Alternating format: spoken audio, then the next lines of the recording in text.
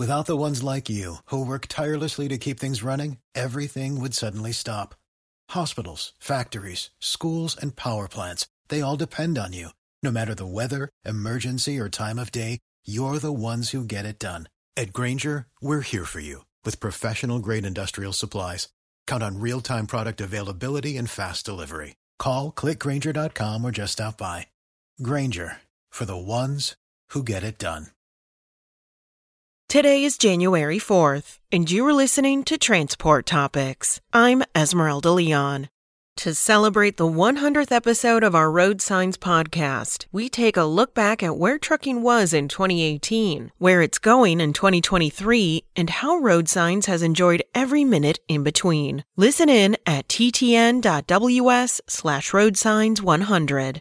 Now let's dive into the day's top stories. C.H. Robinson CEO Bob Biesterfield stepped down from his role, effective December 31st. He also held the title of president and was on the logistics company's board of directors. Board chairman Scott Anderson is now interim CEO, effective January 1st, and the company has retained a firm to lead a search for a new chief executive. Biesterfield had been with C.H. Robinson for 24 years and CEO since 2019.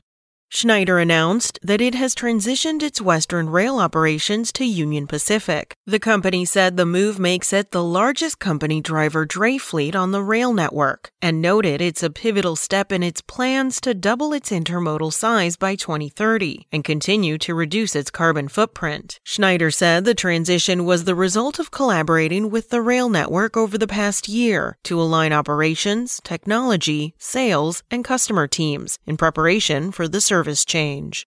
One of Nebraska's largest transportation projects has been completed with the recent opening of the main part of the 4-lane east-west Lincoln South Beltway. It will improve regional mobility and connect U.S. Highway 77 and Nebraska Highway 2. The main portion opened December 14th, 5 months ahead of schedule. Construction will continue on the rest of the $352 million project, with completion slated for April 30th, 2024.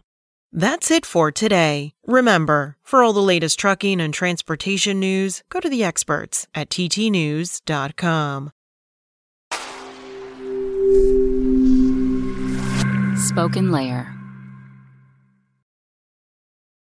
For the ones who work hard to ensure their crew can always go the extra mile, and the ones who get in early so everyone can go home on time, there's Grainger, offering professional-grade supplies backed by product experts, so you can quickly and easily find what you need.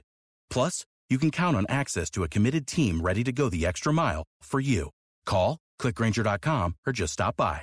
Grainger, for the ones who get it done.